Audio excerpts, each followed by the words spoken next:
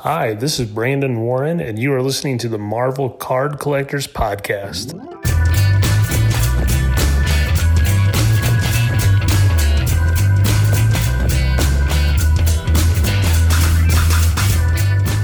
Hello, everybody. My name is Ian Taylor, and welcome to the Marvel Card Collectors Podcast, brought to you by the Marvel Cards Fan Collective, an awesome community of card collectors and creators. You can find our two groups on Facebook, details of which are at the end of this podcast, so come check us out.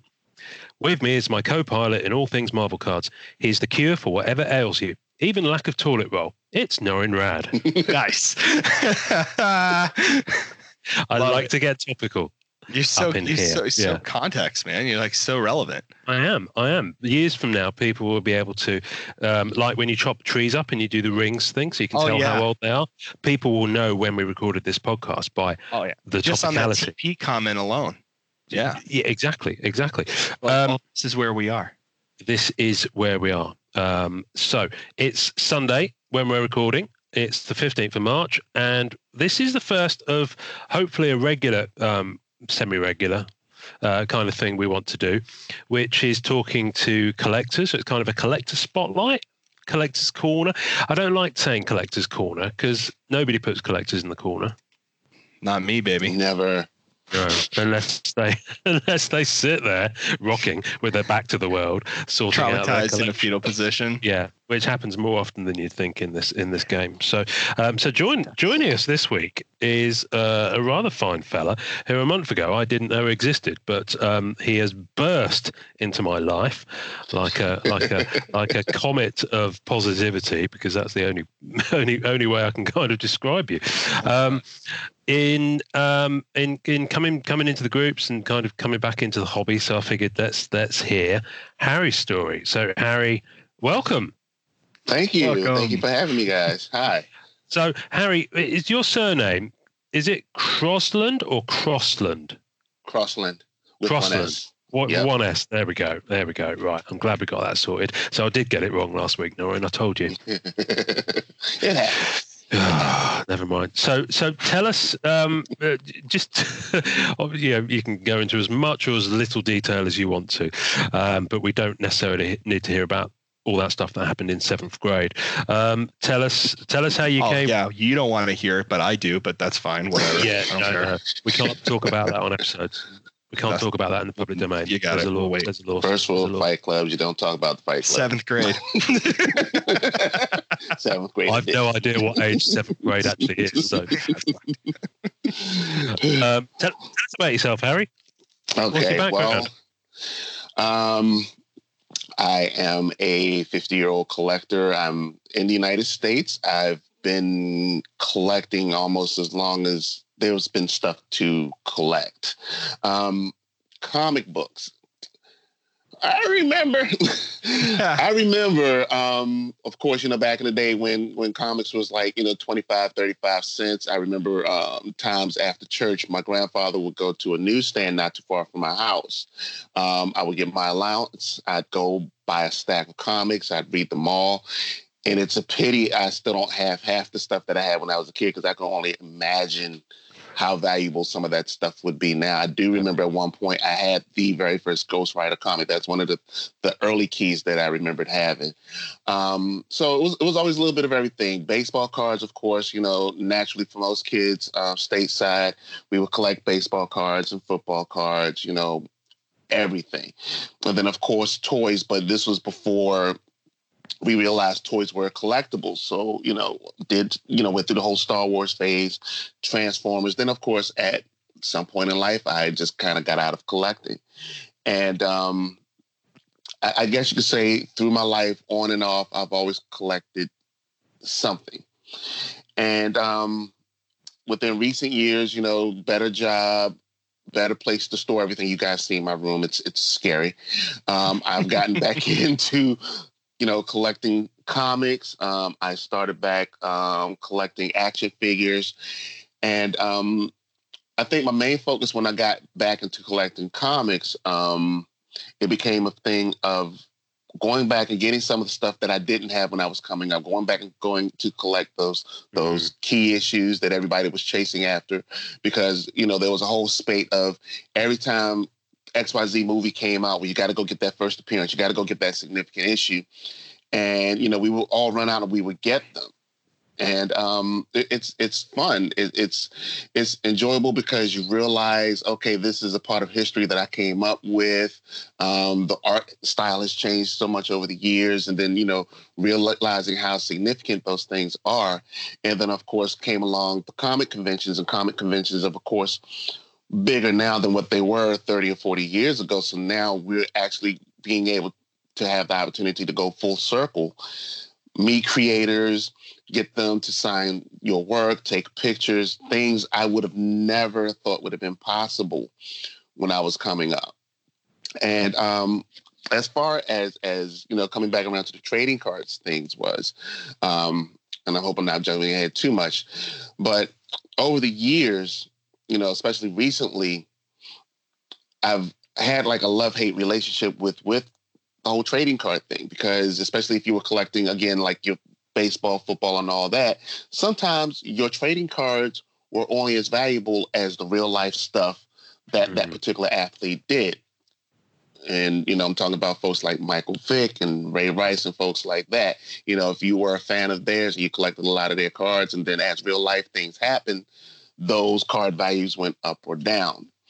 And I kind of strayed away from that because of that simple thing. And I mean, as much as we love collecting these things, those were the things that we had to keep an eye on, because it didn't make sense on spending lots and lots of money on these items for those things to eventually tank. Not that any of us should be going out here and using these things for retirement, but they are a sort of an investment. So, I came back around, and I'm a kind of trail here. I came back around and I started looking again at the Marvel stuff, and you guys are enablers. Thank you.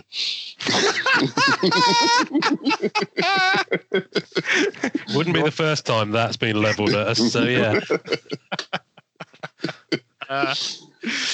Guilty as charged. I love what you said about the investment side of it, because I agree. Like, it's weird. Like, you don't do it for the investment, right? At least realistically, you try to keep yourself, away from thinking of that too much, because then it becomes less fun and less you don't really collect what you like at that point. You're collecting to be ahead of the curve.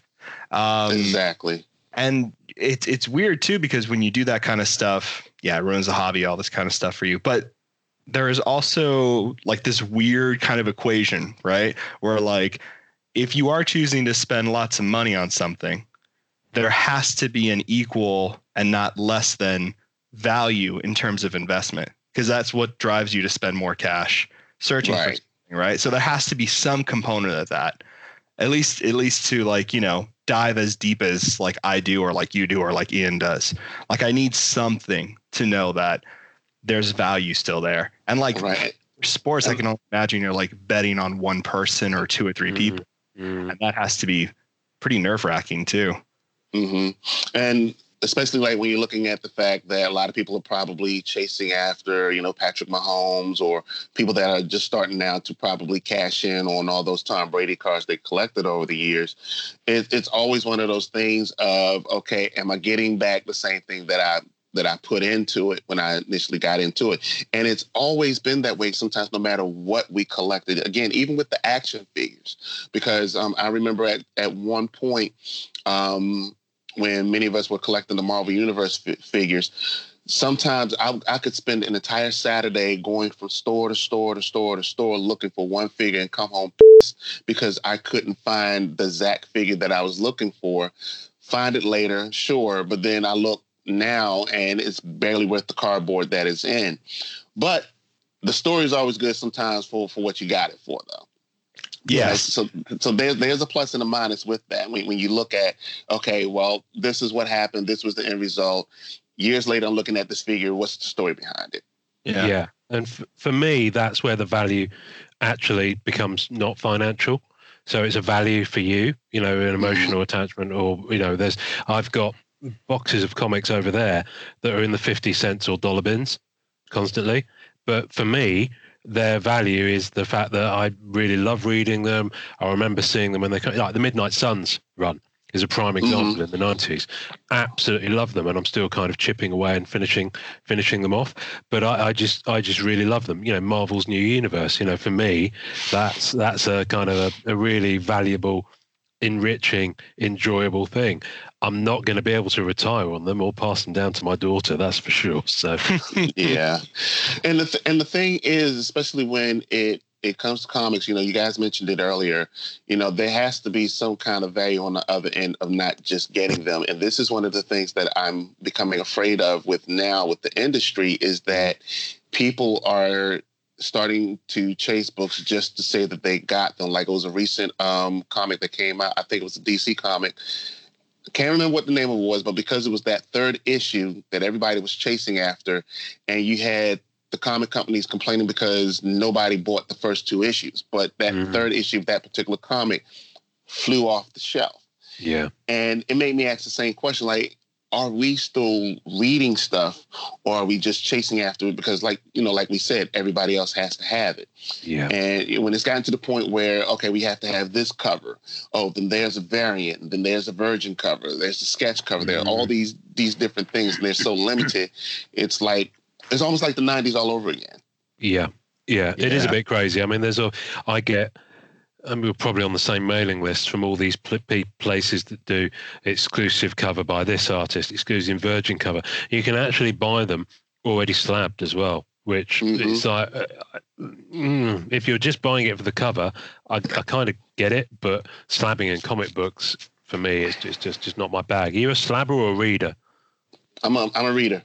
Yeah, always been a reader. I've never felt a need to take a comic and have it sealed up in plastic and like that's it.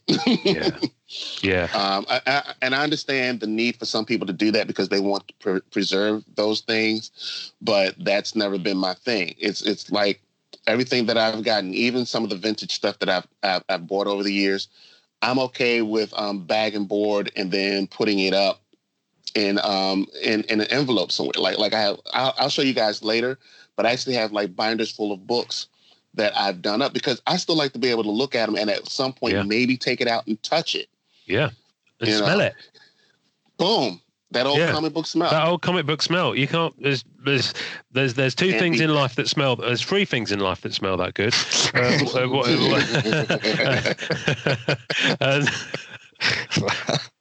No, and did you think I was going to get? I didn't think nothing. Okay, I was laughing about something else. I was going to say a young baby smell and my wife. And or the beauty in your life, whether it be male or female or whatever, cool. Yeah, and comic books. I'm not going to rank them, but there is that. There is that rank them.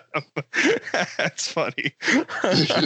Harry knows what I'm talking about. So one thing I do whenever I get a delivery, because often I get stuff delivered to the office, and I'll open it, and if it's an old book, people will just see me sniffing it, and they'll be like, "What are you doing?" Or they'll be like side eye from across the office, and I'll be like, "It's from 1979." All right. Some of the 79ers to it. Yeah, because they're millennials. They good 79 smell. They're millennials, and their mums weren't even born in 79, which is slightly terrifying. So how did you? Because I know you're kind of big into comics, and I've seen that you're into cosplay quite a lot as well. Tell us about that. Okay, this one I gotta partly blame my wife for. My wife is a graphics designer. She's a costume maker. She does a little bit of everything. So when we first started dating it was at some point around Halloween. She was going to a friend's party. She wanted me to dress up in a costume. And I was like, grown people still don't get in costumes and go to no Halloween party. And she kept begging and begging and begging. I was like, sure, why not? And she was like, I'll make a costume for you. And I was like, sure, why not? Who do you want to be? So just off the top, I was like, you know what? I'll just do Neo from Matrix or whatever. 3 weeks later, the costume was ready. And I'm like, I'm like, oh, okay. That coat. He wore the second one with the nice little Nehru collar. Yeah. I'm like, man. All right, bet. So wore it to the party. It was the hit of the party. A couple of days later, it was Halloween, and just for and giggles, I wore it to work. We had a little costume contest at work. Oh my goodness! I won first place, which was like a $50 gift card to, I think, like Starbucks or something like that. Nice. I was like, okay, so I let it go. I let it go. And then right around the same time, that's also when I started rediscovering my comic books. Mm-hmm. And this was right around the same time when Secret Invasion and Final Crisis was popular. Right, yeah. So one of my friends was calling me every other week. It's like, oh my God, you're not going to believe what's happening in this comic book. And I'm like, dude, it's a comic. Chill out. No, you really need to see this. Dude, it's a comic book. Chill out. But you really need to get this book. So I went to the comic book shop. I was like, oh, so we're doing this now. And this is also when I really discovered, indie comics were coming about. That's when I discovered The Boys and so many other things. But needless to say, this is also when I discovered that there were comic conventions. Because one of my friends told me, he was like, hey, there's this comic convention coming around. You should go check all of this out. Chill, it's a comic convention. So, very first one was Baltimore Comic Convention in 2008. I went, and my mind was blown. I go there and I see all of these grown humans, Jedi and Cobra Commander and Joker and all these things. There was this older dude there dressed as Blade, and I mean doing a very excellent rendition of Blade. I will say this because I tell him this all the time. I was like, yeah, I laughed and I poked fun at him that very first time I saw him. He's actually the one that really inspired me. Oh, wow. That's awesome. Because I'm looking like, yeah, there's these grown old dudes here dressed up, but this guy's pulling his blade off very well, but you won't catch me doing that. Yeah, next year.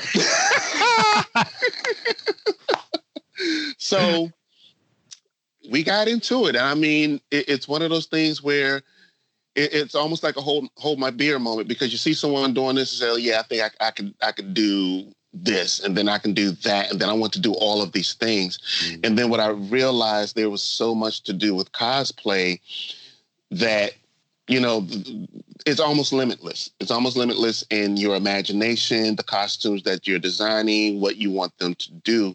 And, this is also when I realized, yeah, there are a lot of people from all different spectrums, all different places, all different sizes, who all are into this, and we're all into this for various reasons. But for most of us, the biggest reason is because of our love for pop culture, our love for characters, and our love for just being around each other. So we all do it, and we all try to mentor others to give them a reason of, okay, this is why you should look into doing cosplay. Cosplay, unless you're working hard and you're doing things, say like a young lady by the name of Yaya Han.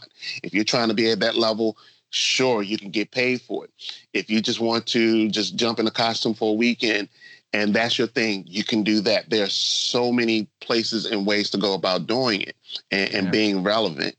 And, we have our detractors, and we have people that look up to us. And, for most of us now, we realize that 15 years later, for something that we wasn't going to take seriously, we take seriously. And we try to mentor others to doing it, and doing it in such a way that it's enjoyable for everyone. And one of the things that I have two things I can rest my laurels on. And one is the fact that I helped to start a movement. There was a young lady in Texas who was upset because, there was a dearth of people of color being represented in cosplay. So she started 28 Days of Black Cosplay, which ran through February. Cool. That's cool. That's really cool. We ran with that. I helped her to get that on the map. And young lady's name by the name of Chaka Cumberbatch. She really, made a huge effort to get that started, and it's enjoyable. And one of the biggest driving things about it is it helps other people out there who've been in similar positions like, well, I don't want to cosplay because I might get looked at funny or I might get talked about, it encourages them to do that. The other thing that I did, also, I'm a photographer. I'm a photographer.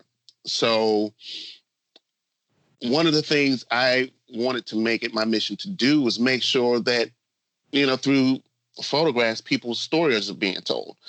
So last year, I had my work featured at the Reginald F. Lewis Museum in Baltimore. And I honestly can't think of any other time before that not just photographers, because photographers get featured all the time, but photographers for cosplayers have ever been featured in a museum. And that ran for a week during Baltimore Comic Con. Wow. So, those are things that, I can say, if I made any kind of an impact, be it small or large, on pop culture, those are at least two of the things that I've done. Those are major too, man. I love those so much, man. That is such a fantastic thing. Wow. Right. Norrin, if you were going to do cosplay, well, are we ready for an embarrassment story? And it's not so. I'm not embarrassed personally because I've done way more embarrassing things. But so okay, every week with me. Yeah, every week. For sure. So okay, so it was. I was in my early 20s, and there was this really cool store that opened up on Coral Way in Miami, Florida. And it was by this guy who was a lawyer and his wife was running it.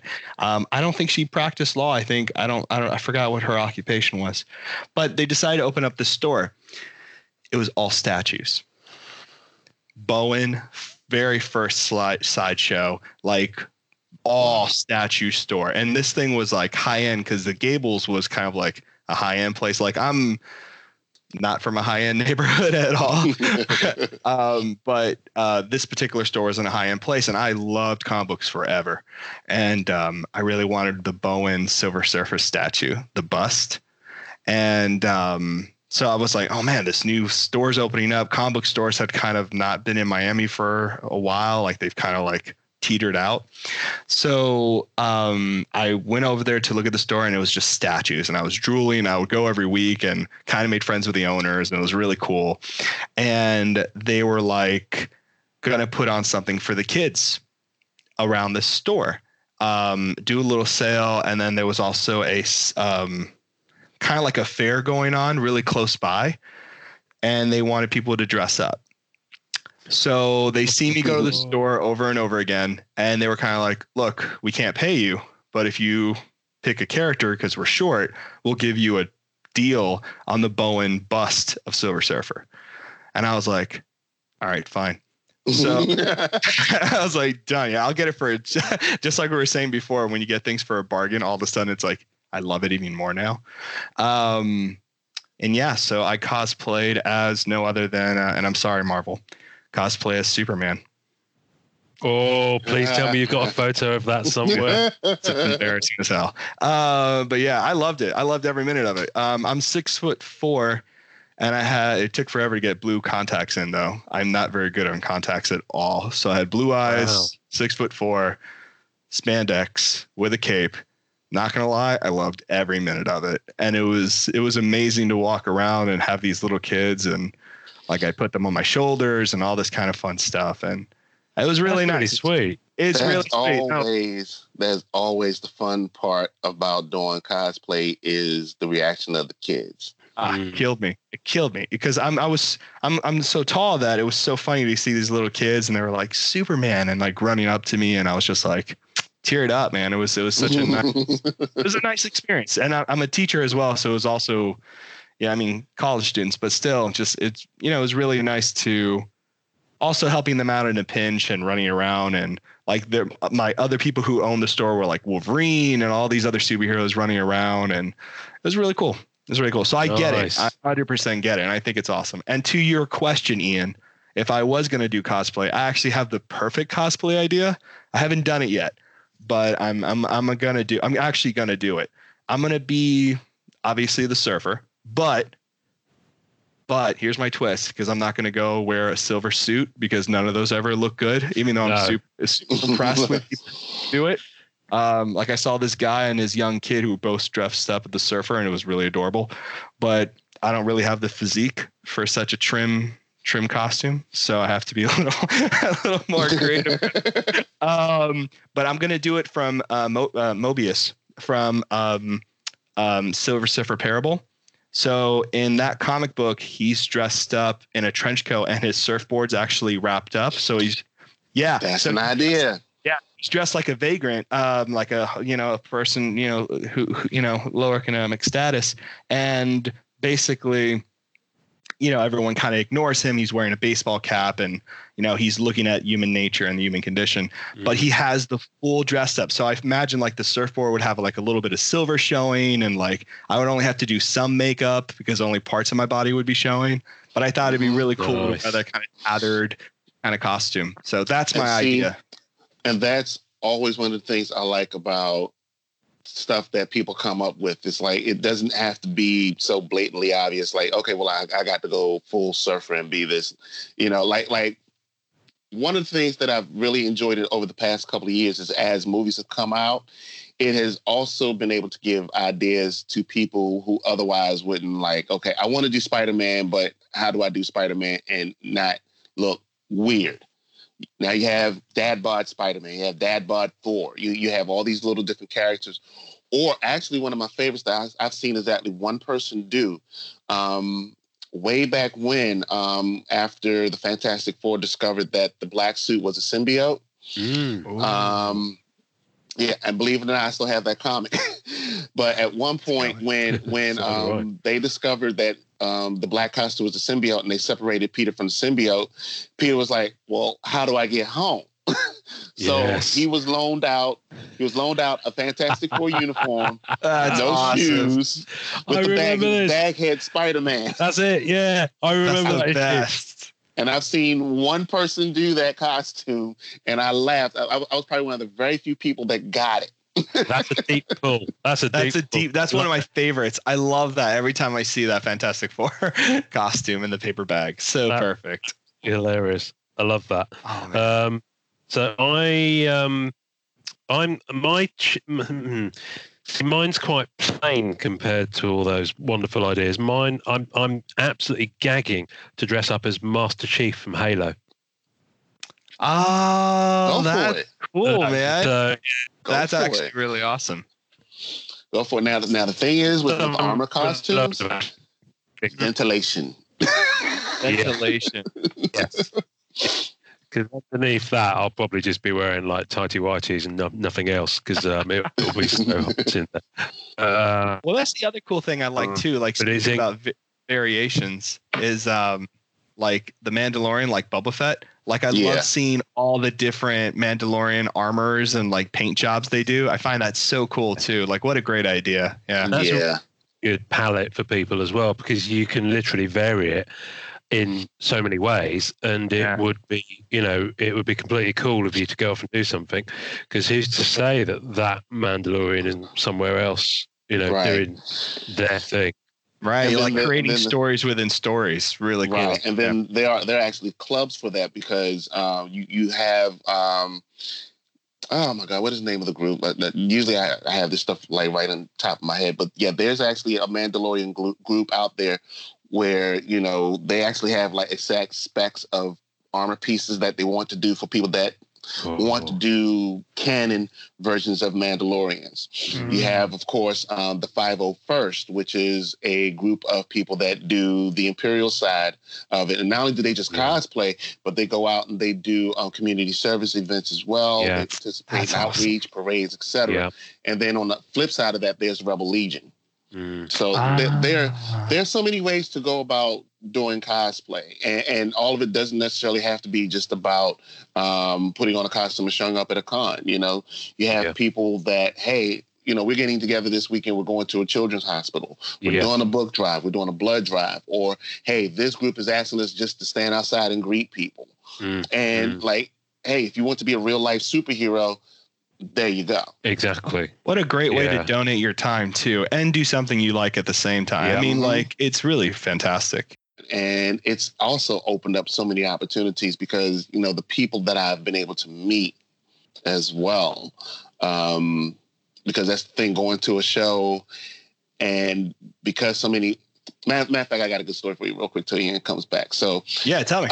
I remember a couple of years ago, Sean Astin was at Baltimore. And we're at his table, and there's this little kid that's like really afraid to go speak to him. His mom's trying to get him to go over there. She's trying to nudge him. And, we're all standing around. And he was like, Mommy, I want to go see the comic books.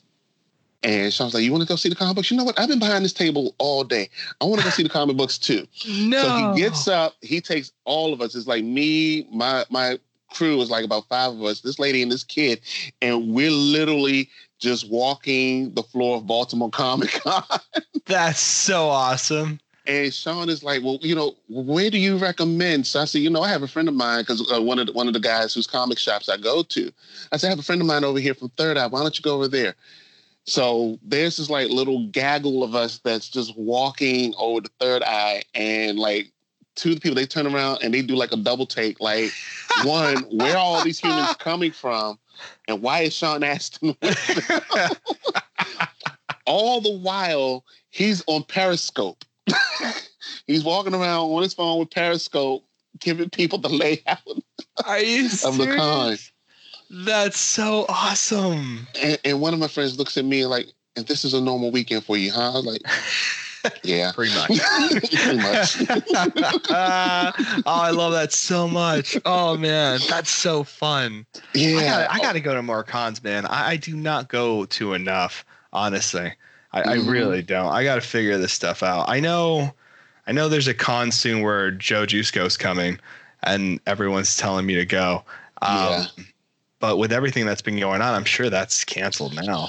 A lot of stuff is getting pushed back. A lot of stuff is getting canceled. We were supposed to actually been at Greater Philly in April. That got pushed to September, which actually my wife is breathing a bit of a sigh of relief, because that gives her some more time to finish up 2 costumes that she's working on, one of them being mine. And it's a whole lot of movement that's going around. Actually, we were supposed to have like a little smaller con called Annapolis Con. It's literally what we call a boutique con, where you could go, and if you're just going just to go, you could do it in about an hour. But if you're going to look around, you could spend like 2 or 3 hours, but that's it. Wow. And also, one of the side effects of me doing this was, of course, I got to meet Stan Lee. Lucky. Yeah, I got to meet Stan Lee. I got my Amazing Spider-Man 300 signed. I got the 252 signed, and I got one of my X-Men comics signed, and I got that one signed right before he passed. Wow, that's amazing. Yeah. That's really nice. I never got the chance to meet him. Ian, have you ever gotten a chance to meet the man himself? No, I haven't. At all. Sorry, I'm back, by the way. He's back. He's back. I'm back, bitches. Yes. Smooth. Yeah. 4G's not happening. So that's fine. And no one will know what we're talking about. We'll edit this together so smoothly. It will be as smooth as an ox. Yeah, exactly. That's really cool, man. That's so nice. Well, forget about my cosplay story. Rubbish. Yes. Have we segued yet into how Harry got into cards? No, we waited for you. We should probably ask Harry. Tell us about your cards. Okay, so how did I get back into the Marvel Masterpieces? Well, as I was kind of like leaning back away from the comics, because again, most of the stuff I'm still collecting comic wise are still vintage comics. But I was like, well, I still like collecting things. It's just that, comics right now, I got way too many. I'm actually downsizing a lot of stuff, and I'm just like keeping my essentials. But what about cards? I was like, well, I don't want to do the NFL and baseball cards and all that stuff, because I've already gone over that. It's too much volatility as far as collecting, because not into football, not into baseball. I wouldn't mind soccer so much if they sold it here stateside, Here's looking at you, Panini. I can hook you up with that. Yeah. So I got to looking around trying to figure out, like, what would be a good thing to collect. And then I remembered, of course, there are like the online things like, Topps has its kicks, and they also have something else that they're having going on. I said, but that's still not as fun. I'm a tactile person. I like putting my hands on stuff. And I think one day I was at work and I decided to look into some of the groups on Facebook to see what everyone was collecting. And I know I hit maybe one or two groups before I found you guys.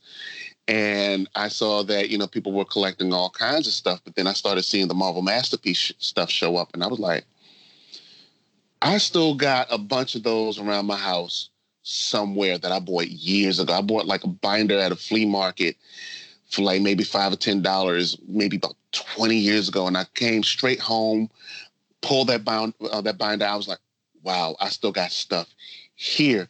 But then the stuff that I overlooked was the Marvel Masterpieces stuff. And I was like, how did I overlook all of this? The artwork was off the chains at the time. And I thought about why I probably wasn't collecting this stuff when it was like out in the 90s and it was income. It was basically income. You're a struggling college student, or you're just getting out of college at that time. It's lunch versus cards, and lunch always comes first. Not now, it doesn't. Now it doesn't. We've all flipped. So proud of myself. Well, we could all do with losing a little bit of weight. Yeah. Tell me about it. That means you're card happy. See that? Yeah, there it is. Yeah. There it is. Which set? Do you remember? No, all these were like just different little cards thrown together. But like I said, it was just the Marvel Masterpieces that caught my eye, and they were all because whomever's little collection I bought, the cards were kind of haphazard. Yeah. And then I said, well, you know what? If they still make these, this is what I'm going to start looking at. And then that's when I found you guys. And then the funny thing was realizing that the Hildebrands were also responsible for doing some of these card sets. And I was like, I just met Greg Hildebrandt last year. Oh, that's hilarious. He was on. See, one of the things I learned now when I go to shows, I always make like a list. I have to write out a list of people specifically that I want to meet because it's been too many times I've gone to cons, I've gotten home, I was like, I forgot to go to such and such this table. Yeah. I didn't meet this person, or I totally forgot that they were there.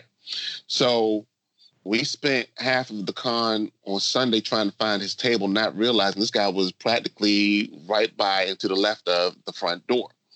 And as I was walking past this gentleman, I realized, Greg, what was I wearing that Saturday before? I can't remember what costume I was in, but he had walked up to me that Saturday and remarked on my costume, said a couple words and left. And I was, it's something I'm used to. I'm just used to random white men coming up and saying, nice costume. There's a Stan Lee story in there somewhere. I'll tell you about that in a second. And when I walked over and I started asking questions, he said, hey, you were in that. Oh, I was in my Black Lightning costume. Oh, that's cool. And he was like, you was in that costume the day before. I was like, yeah. He's like, oh, it was a great costume. Oh, coming over here. And at that point, unfortunately, he was out of the Star Wars posters because that was one of the main things I wanted. Yeah. But he is such a nice dude. Really personable to talk to. But after that, I made it a point when I started running across these cards to say, you know what? I need to start putting some of these cards aside because I'm going to tell you like this. The artwork on a lot of these cards are so exquisite to the point where I'm surprised that not every card is actually worth more than what they are. Yeah. Because you're buying these tiny portraits of stuff that if they was blown up to any kind of like canvas size would be on a wall in a museum somewhere. Yep. And between Joe Jusko, come on and help me out. Julie Bell, Boris. Yeah. Yes. And I'm like, why aren't we talking more about these cards? These cards are off the chain. Yeah. And of course, like I said, I found you guys. you guys tell me about the podcast. You guys tell me about what Upper Deck is doing. So I'm running around looking at all of the things. I'm just like, now I need to find the stuff. I need to find the stuff, man. Yeah. Right. So far in my area, I've found like 2 sources where I know if I was to go to, I can like readily lay hands on. But it's one of those things where most of it's either relegated to either buying it online, or relying on getting lucky at a yard sale. Now, I'll say it like this, because I'm more of a tactile person. I don't mind online so much, but it's just the idea. Sometimes there has to be fun in the chase. There has to be some kind of fun in the discovery of it all. Like, okay, I went out, I looked here, and I found X, Y, and Z. For example, this particular card here that I got a couple of weeks ago, I found that at one of my comic shops. And it took me a minute to realize that that particular Beast card was signed by Chris Claremont.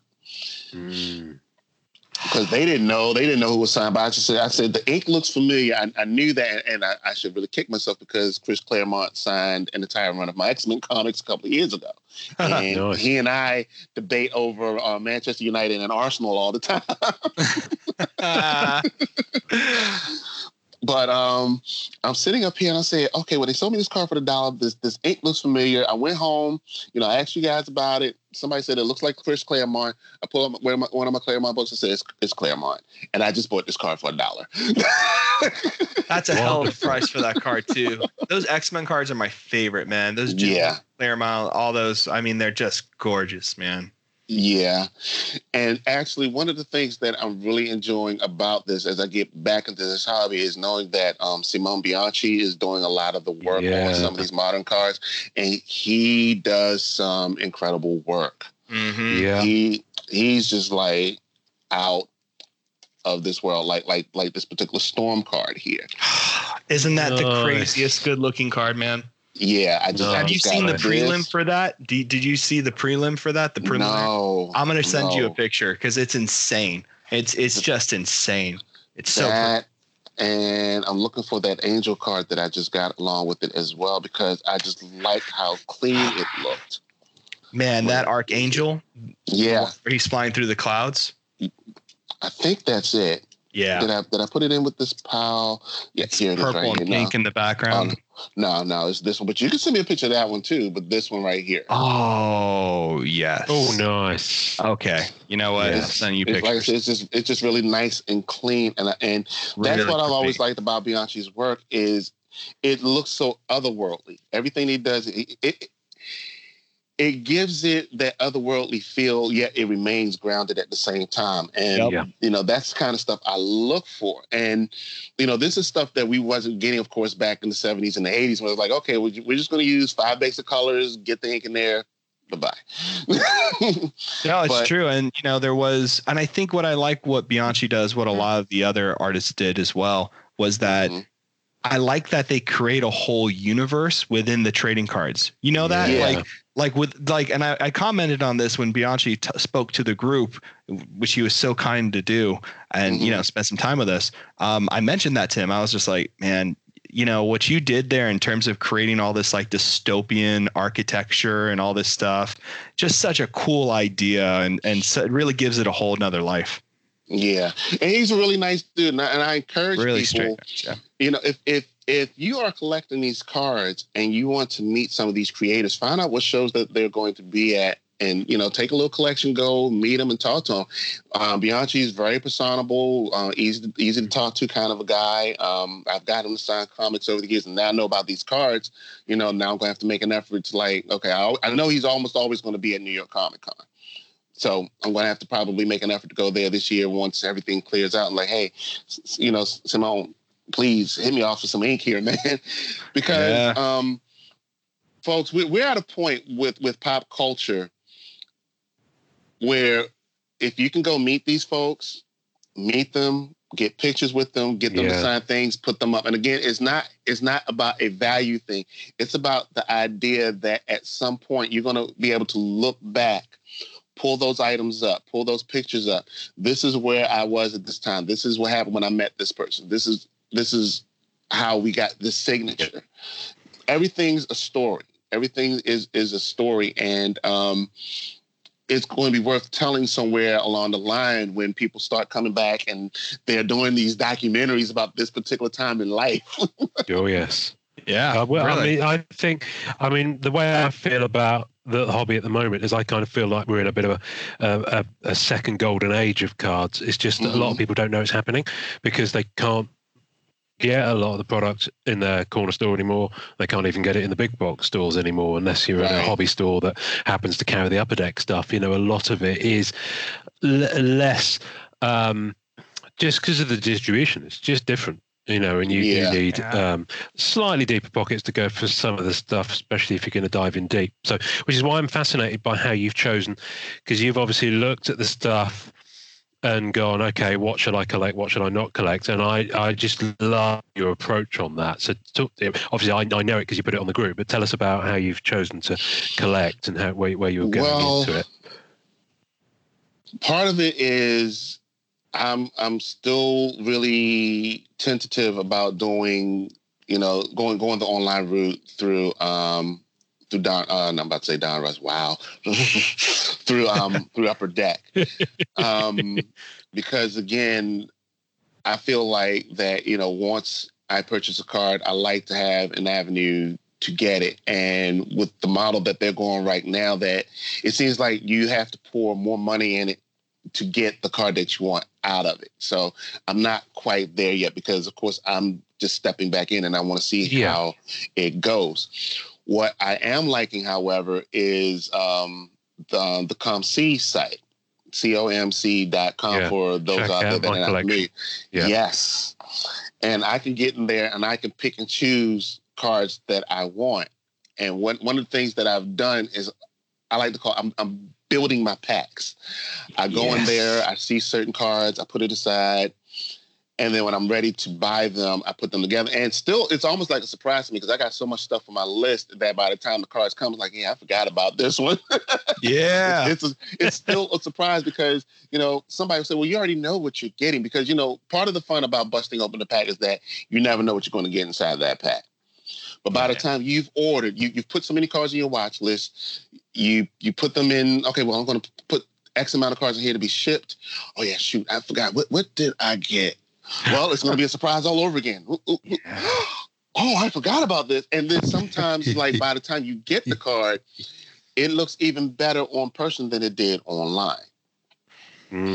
Yeah. And that's one of my favorite parts about the whole experience.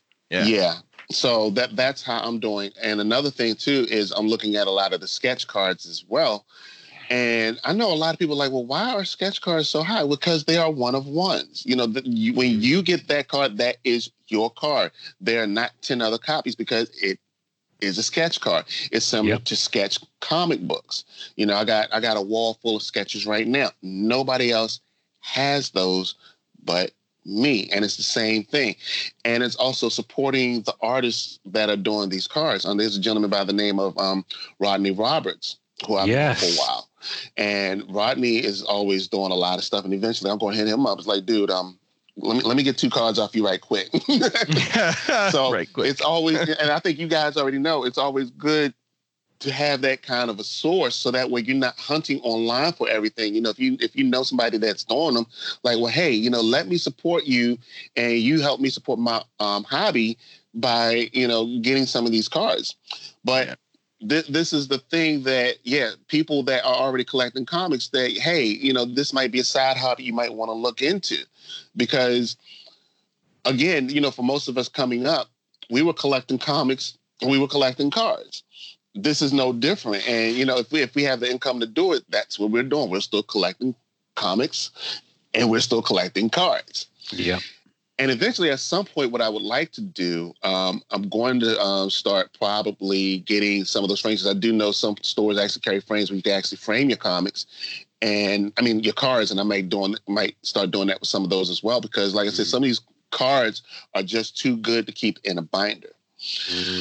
Now, one of the things that I'm doing that I've been doing for a while is I'm looking at again building up people of color. Like Bishop, like Storm, like Captain Marvel, and many others. So those are cards that I've been keeping a lookout for. And eventually, one of my projects one day, once I get enough cards, I'm actually going to like deconstruct one of my books, and I'm just going to reconstruct it. Like, okay, this is that particular section for this character, and then have a list of like, okay, these are the characters that I'm going after. Or if I can get someone to commission a sketch card, this is the character that I want. So that way, when I have it all nice and organized the way I want, okay, this is my Bishop page, and this is my Storm page, et cetera, and so forth.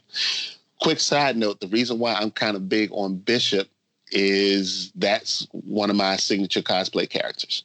Oh, you look so good in it, man. You put that photo up there.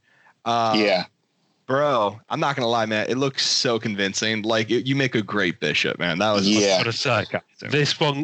This might have to be the lead photo for the episode. Yeah, I think it should be. Go for it. One of my friends talked me into it, and I was like, "No, you're not going to get me stereotyped of this particular character. But you got the size, you got the physical. No, I'm not going to do it. Go ahead and do it." I do it. I did. And next thing I know, all I hear is people saying, "Well, this is a character that's rarely ever cosplay," because you got tons of Captain Americas, you got tons of Iron Man everywhere. Yeah, right, but rarely, especially for a character of color, do you get someone that does Bishop. So, and then of course, it's always fun going to a con and there's a Cable around, because 10 times out of 10, people will call that Cable character Bishop, then they'll call me Cable. me and one of my friends now, every time we see each other at a con, no matter what we're wearing, because this is how we met, I would yell across to him, "Hey, Bishop!" And he yells back, "Hey, Cable!" And people laugh. But we know the joke.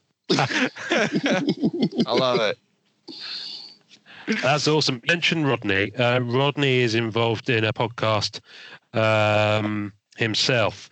Meanwhile, at the podcast, and they've given us a shout out before. And at some point, Noah, we're going to have to hook them up for a bit of a crossover. But yeah, I'm in. They run a nice little podcast. So yeah, we'll definitely hit them up. It's interesting you mentioned about going after a specific subset. I really like the idea of that, because what Noah intends to do is go for a 9-card page of a particular character. I know you started doing that with Spot, didn't you?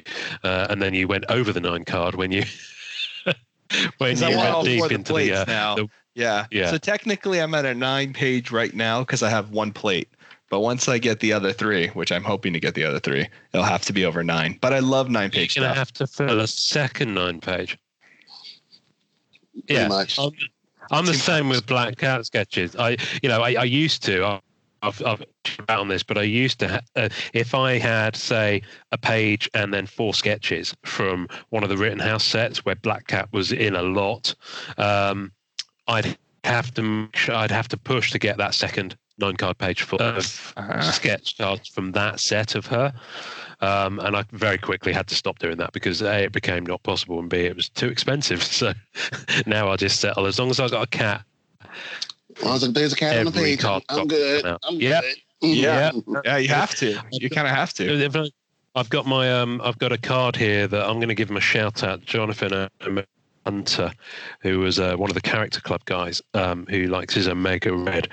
He very kindly. So that's signed by Greg Hildebrandt, right? It is, yeah. It is, yeah. Jonathan sent him in a load of cards and got him to sign that one along with them. So thank you, Omega. That's so cool. Really sweet. I'll pop the tasting notes, and we'll pop any of the stuff we've talked about so far on the tasting notes as well, so you can go and check it out. So I'm going to push on. If I at any point during this crack up, can you kind of do a signal or something like that? Just do something funny with your hands. That's not an invitation to be rude. Me and Harry are just like, done. Whoa, it's a surprise. Well, keep this in. I'm English, so I'll do this. There we go. You know what that one is. That's a good one. So, as we started last week, we're going to do our pack of the week. Oh, shit. You're going to open up another pack? So I'm going to share my screen with you. So this is where the connection needs to stay strong. There we go. Right. Can you see my screen? Yes. I see two very good-looking people. Oh, marvelous! You are. Harry's about to fall into the camera there. Right. So we're going to open again a pack of Fleer Ultra Spider-Man on e-pack. So here we are. You can see that. Yep. Oh. Yep. Gotta hope it's a spot play. Selfishly. Yep. Are we nodding though? Can you see me? Okay. Yes. Good. There. Okay. Marvelous. Beautiful. Right. Watching Here you we go. So there's 5 cards in here, all physical to me. Here we go. It's turning. Here we go. And Black Cat sketch. Oh, I haven't seen what? Okay. Not even sure. It's so small on my screen. Let me zoom in a bit. There we go. Right. Stop Solo. there. Sorry, couldn't help it. Well, that's Solo. I haven't seen this card. How have I not seen that card? Okay. No, it's cards. Okay, there we go. Oh, Doppelganger. Wow. Good one. Nice. That's stunning, that is. Who else we got here? Spider UK. That worked out. Wow. Yeah, I don't know. Something about the fit there just doesn't quite work for me. Anyway, what we got next? Oh, we got Legacy Green Goblin. Good. Very nice. And last card. All right, Scorpion. You got a metal. Yeah, metal Scorpion. Very nice. That's good. I keep forgetting because I never do this on a desktop. I'm used to doing it on a phone. So there you go. That's the pack. So no major hits, no flashes. But yeah, there's some sweet cards. And of course, they're all physical in this product, so they can be shipped to me as soon as I tell it to ship to me, which is cool. So anything you want there, Harry, shout. I'm looking at the metal card, man. I'm just saying. I've got mine here, so that's spare. You're on e-pack, right, Harry? Say again? You're on e-pack though, right, Harry? I mean, I know you're not. Yeah, I haven't used any yet. I might give it a go soon because funds are clearing up a little bit. But yeah, I need to look at it to see what's out there. Well, mate, if you want this, I'll just transfer it over to your e-pack. So just let me know after the episode, and I'll send it over. Oh, sure. Thank you. No worries. I'd rather it goes to where it's appreciated. That's the main thing. So there we go. Right. While I've got your attention and we're on my screen, I'm going to talk about our artist intro for this week. And it's a guy, he's in the group. Really nice guy. I love his artwork. A guy called Brandon Warren that you'll have heard at the top of this episode. Harry, you won't have heard him, but you will do on Thursday when this episode drops. And I do happen to have his somewhere here. Where are we? Here we go. Here's his page on Facebook. And Facebook he seems to be the main place to go for you to feast your eyes on his stuff. So his page on Facebook is Original Art by Brandon Warren, and I'll put a link to this on the tasting notes, and we'll put it on the social feeds as well. He has got an Instagram as well, but it's a private feed, so I'm sure if you throw him a follow, he'll accept it. But most of his stuff is on Facebook, and he has been on 2018 Fleer Ultra X-Men. 2018 Masterpieces, 2018 Ant-Man and Wasp, and 2019 Agents of S.H.I.E.L.D. Companion. And also says, I've signed on for a big project this year to be announced later. How mysterious is that? I think we can probably guess. I think we can assume it's MM 2020, maybe. Yeah, even though Brandon might not himself be comfortable to say so, but yeah, I think... yeah, no, he didn't say it all. I ruined. So, I'm a terrible that's person. okay, but it's coming. Okay. It's coming, it is. people. It is. And but in his Facebook page, he's got a photo album for each project he's worked on. So I'm just going to dive into one of them here, which is 2019 Marvel's Agents of S.H.I.E.L.D. And let's just feast our eyes on some of his stuff. Once it opens on my screen, oh my goodness, let's zoom in on that. Yeah, no, I get that wow, I like those a lot, actually. Yeah, it just takes a moment to load in. There we go. This is a real breadth of characters he's got going on here. He's got, look at the, right, check out the one top right. What's going on there? Is that Black Bolt? Yeah. That's Black Bolt, baby. That's just crazy, some of the expressions he's got them See, going on. I like this, man. I like when sketch artists have like a specific style.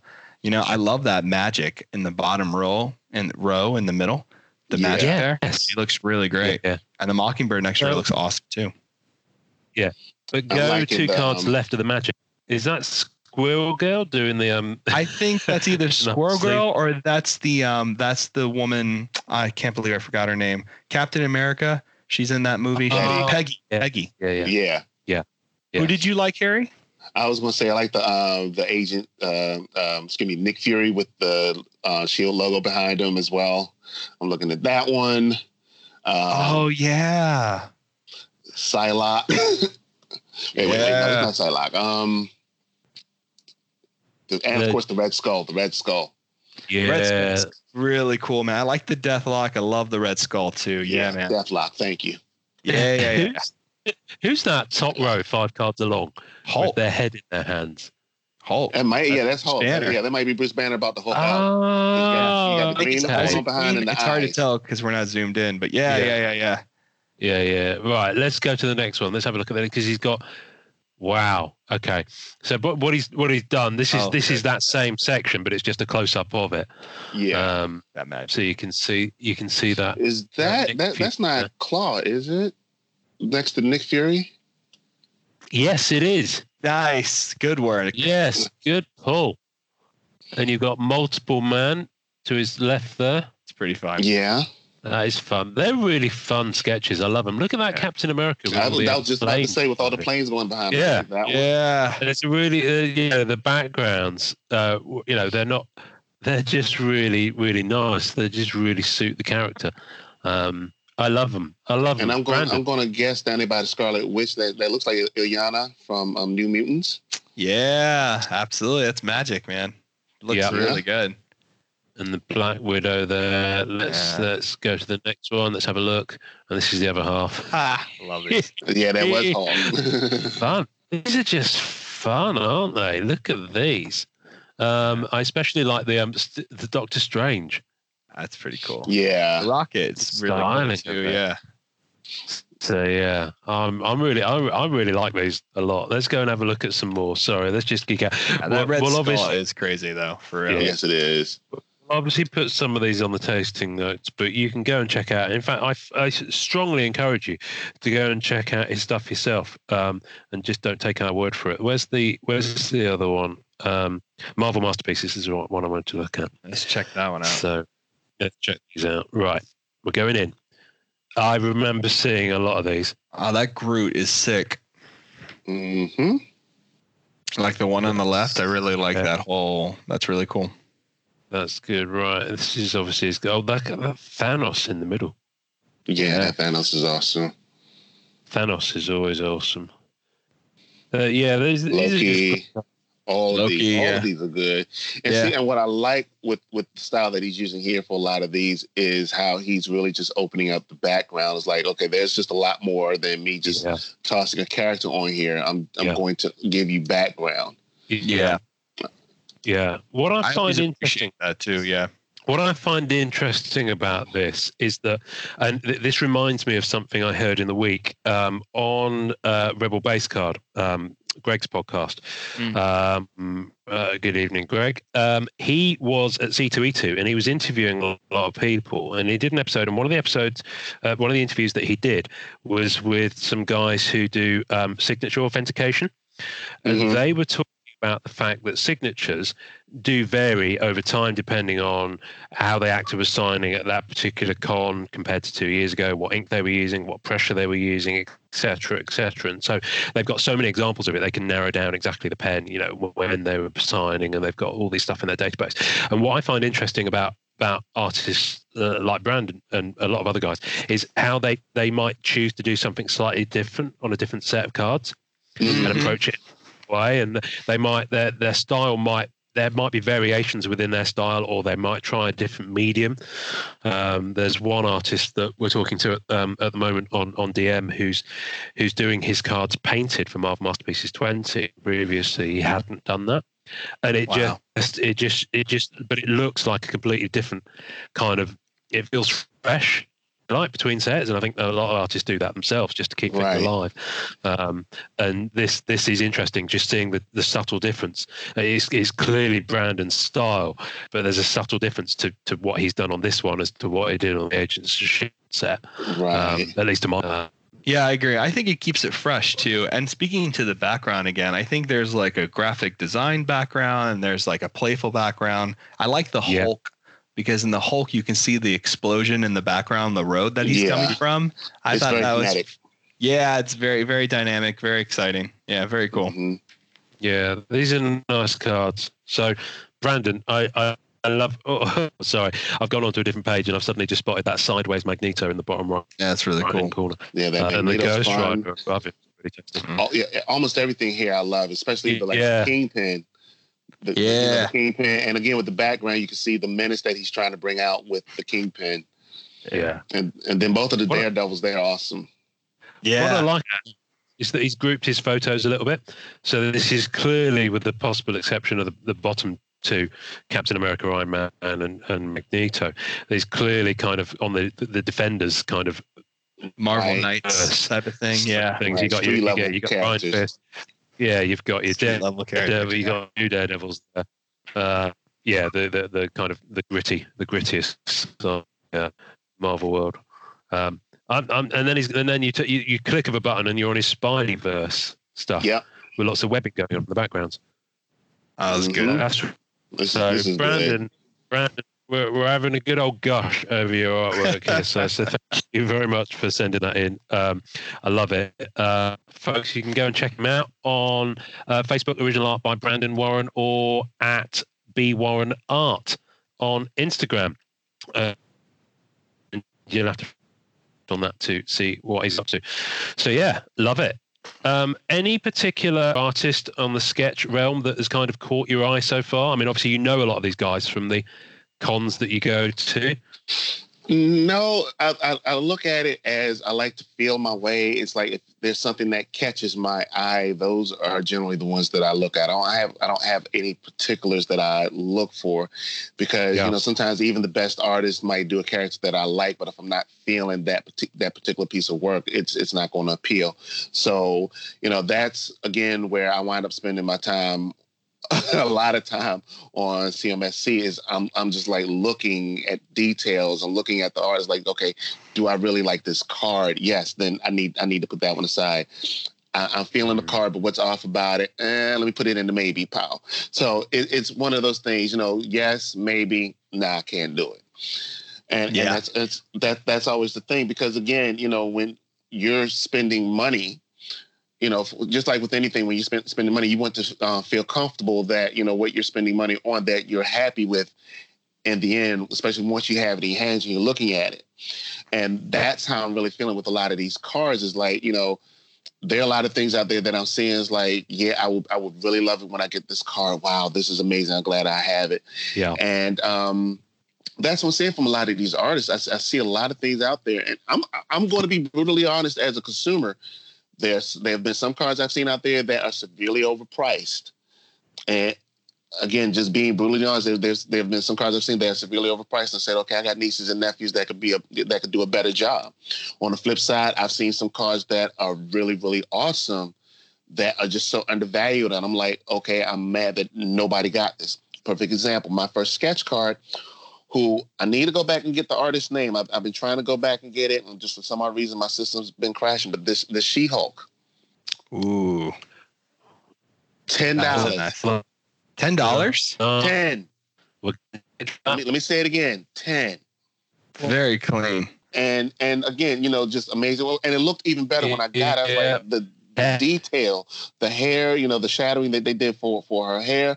I was like, yeah, I could see something like this being sold for $50 and $60 or more, but that's the kind of thing. It's like you still want to get that bang for your buck. And like I said, when I'm looking at Brandon's work, That's a lot of awesome work. Yeah. No, and it's really weird, man. It's really weird how sketch cards are tricky, man. Because with comic books, you don't have, you have condition, and then you have the artist and the story and the writer, right? So you have the popularity of the comic book, you have the artist, and then you have condition. With sketch cards, condition is not always key, if ever. Just because artists have these cards in hand, so corners are bumped and all this other kind of stuff. You know what I mean? Yeah. Unless it's like completely gone. And character wise, it really is like preference. Like for sketch cards, I think a lot of people tend to price sketch cards high when they have a lot of detail, which is one of the only times I really agree with high priced sketch cards is when I see a level of detail in there and I'm like, okay, I can see why that price warrants that. But yeah, same thing here. Like for instance, like when I first started out, I was collecting, I'm still collecting Surfer, but I was just collecting every Surfer sketch card that caught my eye at first. And then later when I was looking at my collection and refining things and like trying to figure out which ones I really liked, which ones I couldn't live without, which ones really appealed to me, then it went through the self-editing and, back out into eBay or back out into the world. But yeah, it definitely is this whole process of like, wow, I don't understand why people are off about this, or like, why are people making such a big deal about this? It really brings in that whole like subjective part of sketch card hunting. Right. Yeah. And I mean, and that's the thing with all of us is like, as they say, beauty is in the eye of the beholder. And if you see something that you really like, that's what you're going to go after. That's what you're going to invest in, because we see it all the time. People, perfect example, kind of going towards comic books. I know a lot of people that say John Romita Jr., his art is so amazing. And I'm sorry, I'm one of those very few people that disagree. I was like, okay, John Romita Jr.'s work, in my opinion, has actually gotten worse over the years. It's like a lot of the stuff that he does now, I look at it and I feel like he looks like he could not be bothered to really put the effort in. But, like I said, flip, and you get someone like Simeon Bianchi who puts in the work often. Yeah, I'm going to go get that book every time.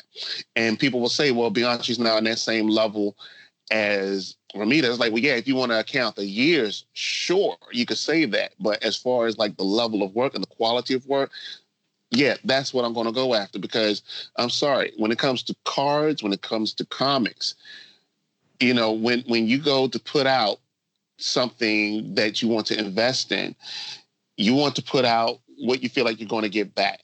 Because it might even be a comic that you're looking at years later. I want to come back and I want to look at it again. And I'm looking at it again, partly because of the artwork that went into making that comic book such a great comic. Same thing with the cards. This was such a wonderful card. Well, why was it a wonderful card?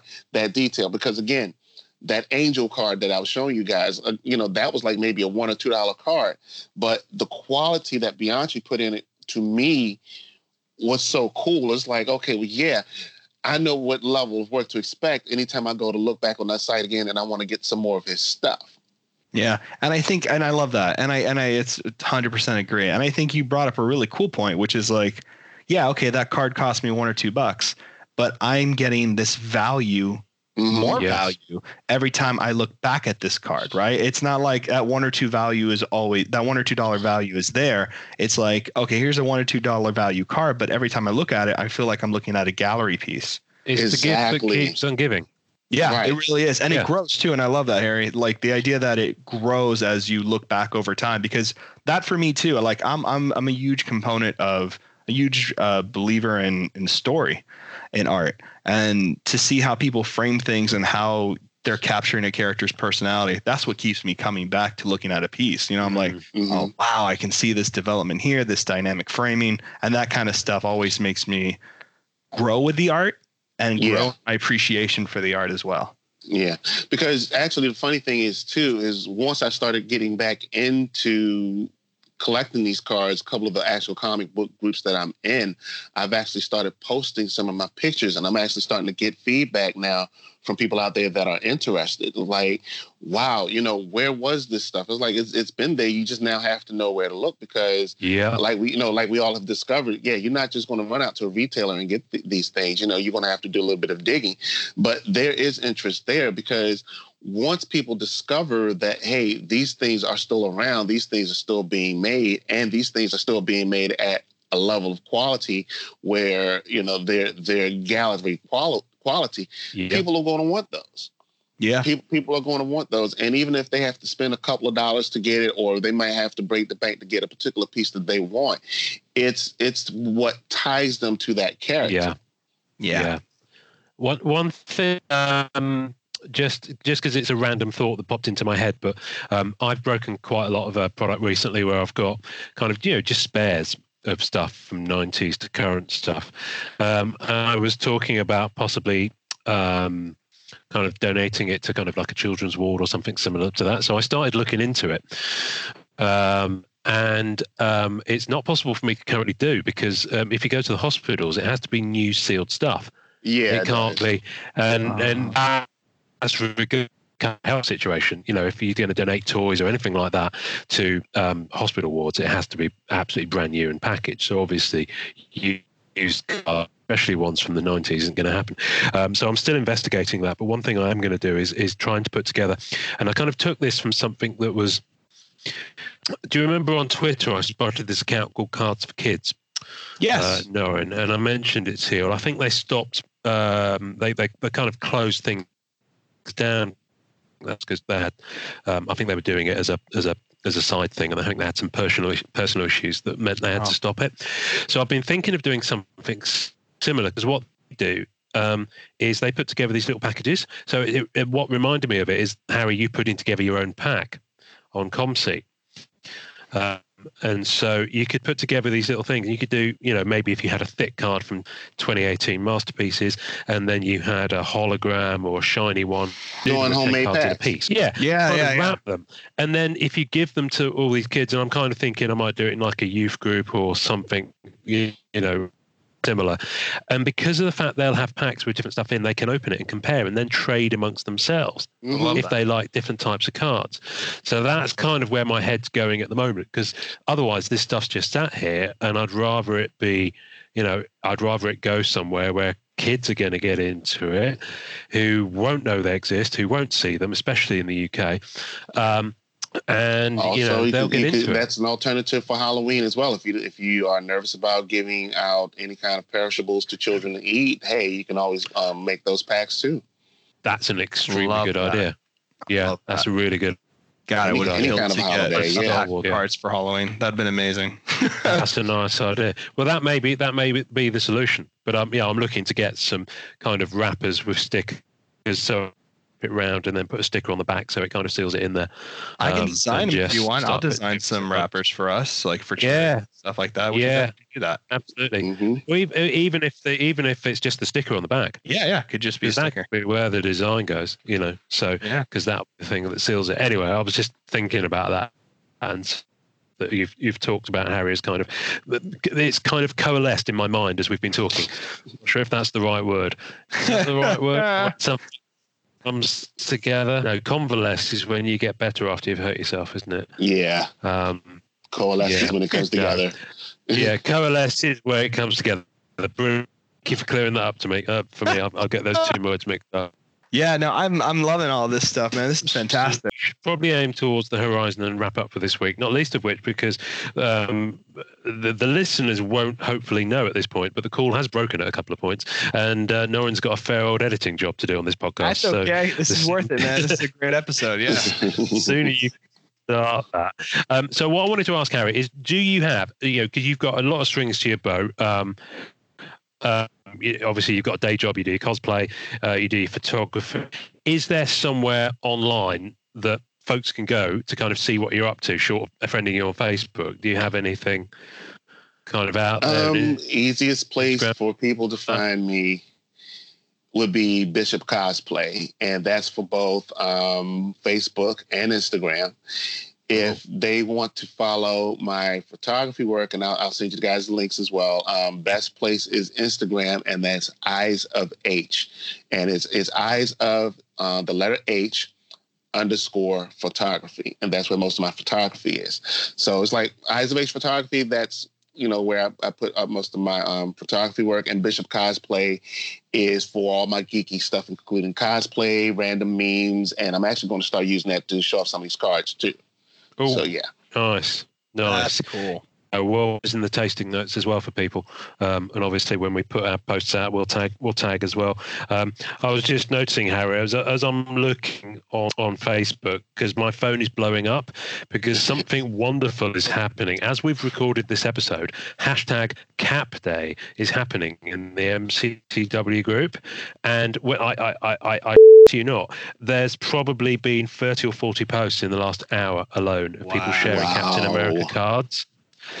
So Panky, be sure to go and check that out. But as I was scrolling through them, Harry, one of your posts from the other day popped up on my feed. If a cannibal ate a comedian, would it taste funny? That was good. Oh, God. Cap Day, cannibal joke, Cap Day, coronavirus, Cap Day. So thank you for liking on that. That was brilliant. I've got Captain America or COVID-19 on my feed, and then I had a cannibal joke in the middle of it. That's good. Well, you know, actually, that's part of what I like to try to do is you know, with everything that goes on, no matter what it is, I like to break up the day with a little bit of humor. It's very similar to it's very similar to a comic. Have you heard of Tommy Cooper? No, but I have now. Very, very successful in the UK, who literally died on stage. I mean, literally, he had a heart attack and keeled over, and the curtain fell down. And you can see Tommy Cooper is absolutely brilliant. He was famous for his. It was a very big guy, very unique, and he used to do these wonderful kind of magic tricks with glasses and bottles and things like that. And he used to do these sleight of hand things, but he was brilliant at the one-liner. So one of his jokes that's very similar. One of his jokes was 2 cannibals eating a clown. One turns to the other and says, "Does this taste funny to you?" That was very. Oh my goodness! A third one line is like, "My wife stood by me for years. She had to. We only had one chair." That's good. Oh yeah, and guys, I got one more spot that I want to blow up. And this one is sort of a collab effort. It's called the Cosplay Spectrum, and that's a site where, you know, we do a little bit of cosplay. We do a little bit of everything geeky, and me and my friend Jeremy, you know, we hop on at least once a week and we talk about whatever. Of course, we probably been taking a hiatus for a bit, but yeah, we do toy openings, we talk about movies, we talk about anime, we talk about a little bit of everything. So yeah, I've given you all the links to find us at, but yeah, that's what we do. Awesome. Thank you, man. No, thank you guys for having me. I appreciate it. Tell us what that's called again. The Cosplay Spectrum. It's on Facebook, and it lives and stays on Facebook. Awesome. Nice. I've seen a few of those when you've been sharing them. So thank you, for flagging that as well. Cool. All right, guys. Let's wrap this one up. As ever, you can find us on Facebook, on Twitter, on Instagram at the MCC Pod. Do leave us a voicemail, or feel free to come on if you want to talk about your collection. I know that we've got a few other guys who are kind of queued up to do the same. Once we get our calendars straight. And Harry, you know how we end our episodes. Do you want to take us out on this one? Oh no, tell me, please. Oh, I'm sorry. Enjoy collecting is what we say to round out the episode all the time, so it's not. Yeah. So you can say enjoy, you can say endure collecting, you can say happy collecting, whatever. This guy makes it up every week. Okay. So. Ladies and gentlemen, be happy collecting, endure your collection, make sure your spouses can endure your collection, and enjoy collecting. Thanks for listening to the Marvel Card Collectors Podcast. You can subscribe via our home on anchor.fm/MCCP. Leave us a message via that link with questions, comments, or just to say hi, and we may even play on the show. We're also on iTunes, Spotify, and all major podcast platforms. Our podcast is at the MCC Pod on Facebook and Twitter. And you can find links on our Facebook page to the two groups MCCW, Marvel Card Collectors Worldwide, and MMC, Marvel Masterpieces Collectors. On Instagram, find us at MMCollectors and at Sketchcard Hive. The great music we use is called Rocket Power by Kevin MacLeod. Thanks to the collectors, artists and creators who support the Marvel Cards Fan Collective. We'll see you next time, and remember, it's a small hobby but a fun one. Make mine Marvel and enjoy collecting.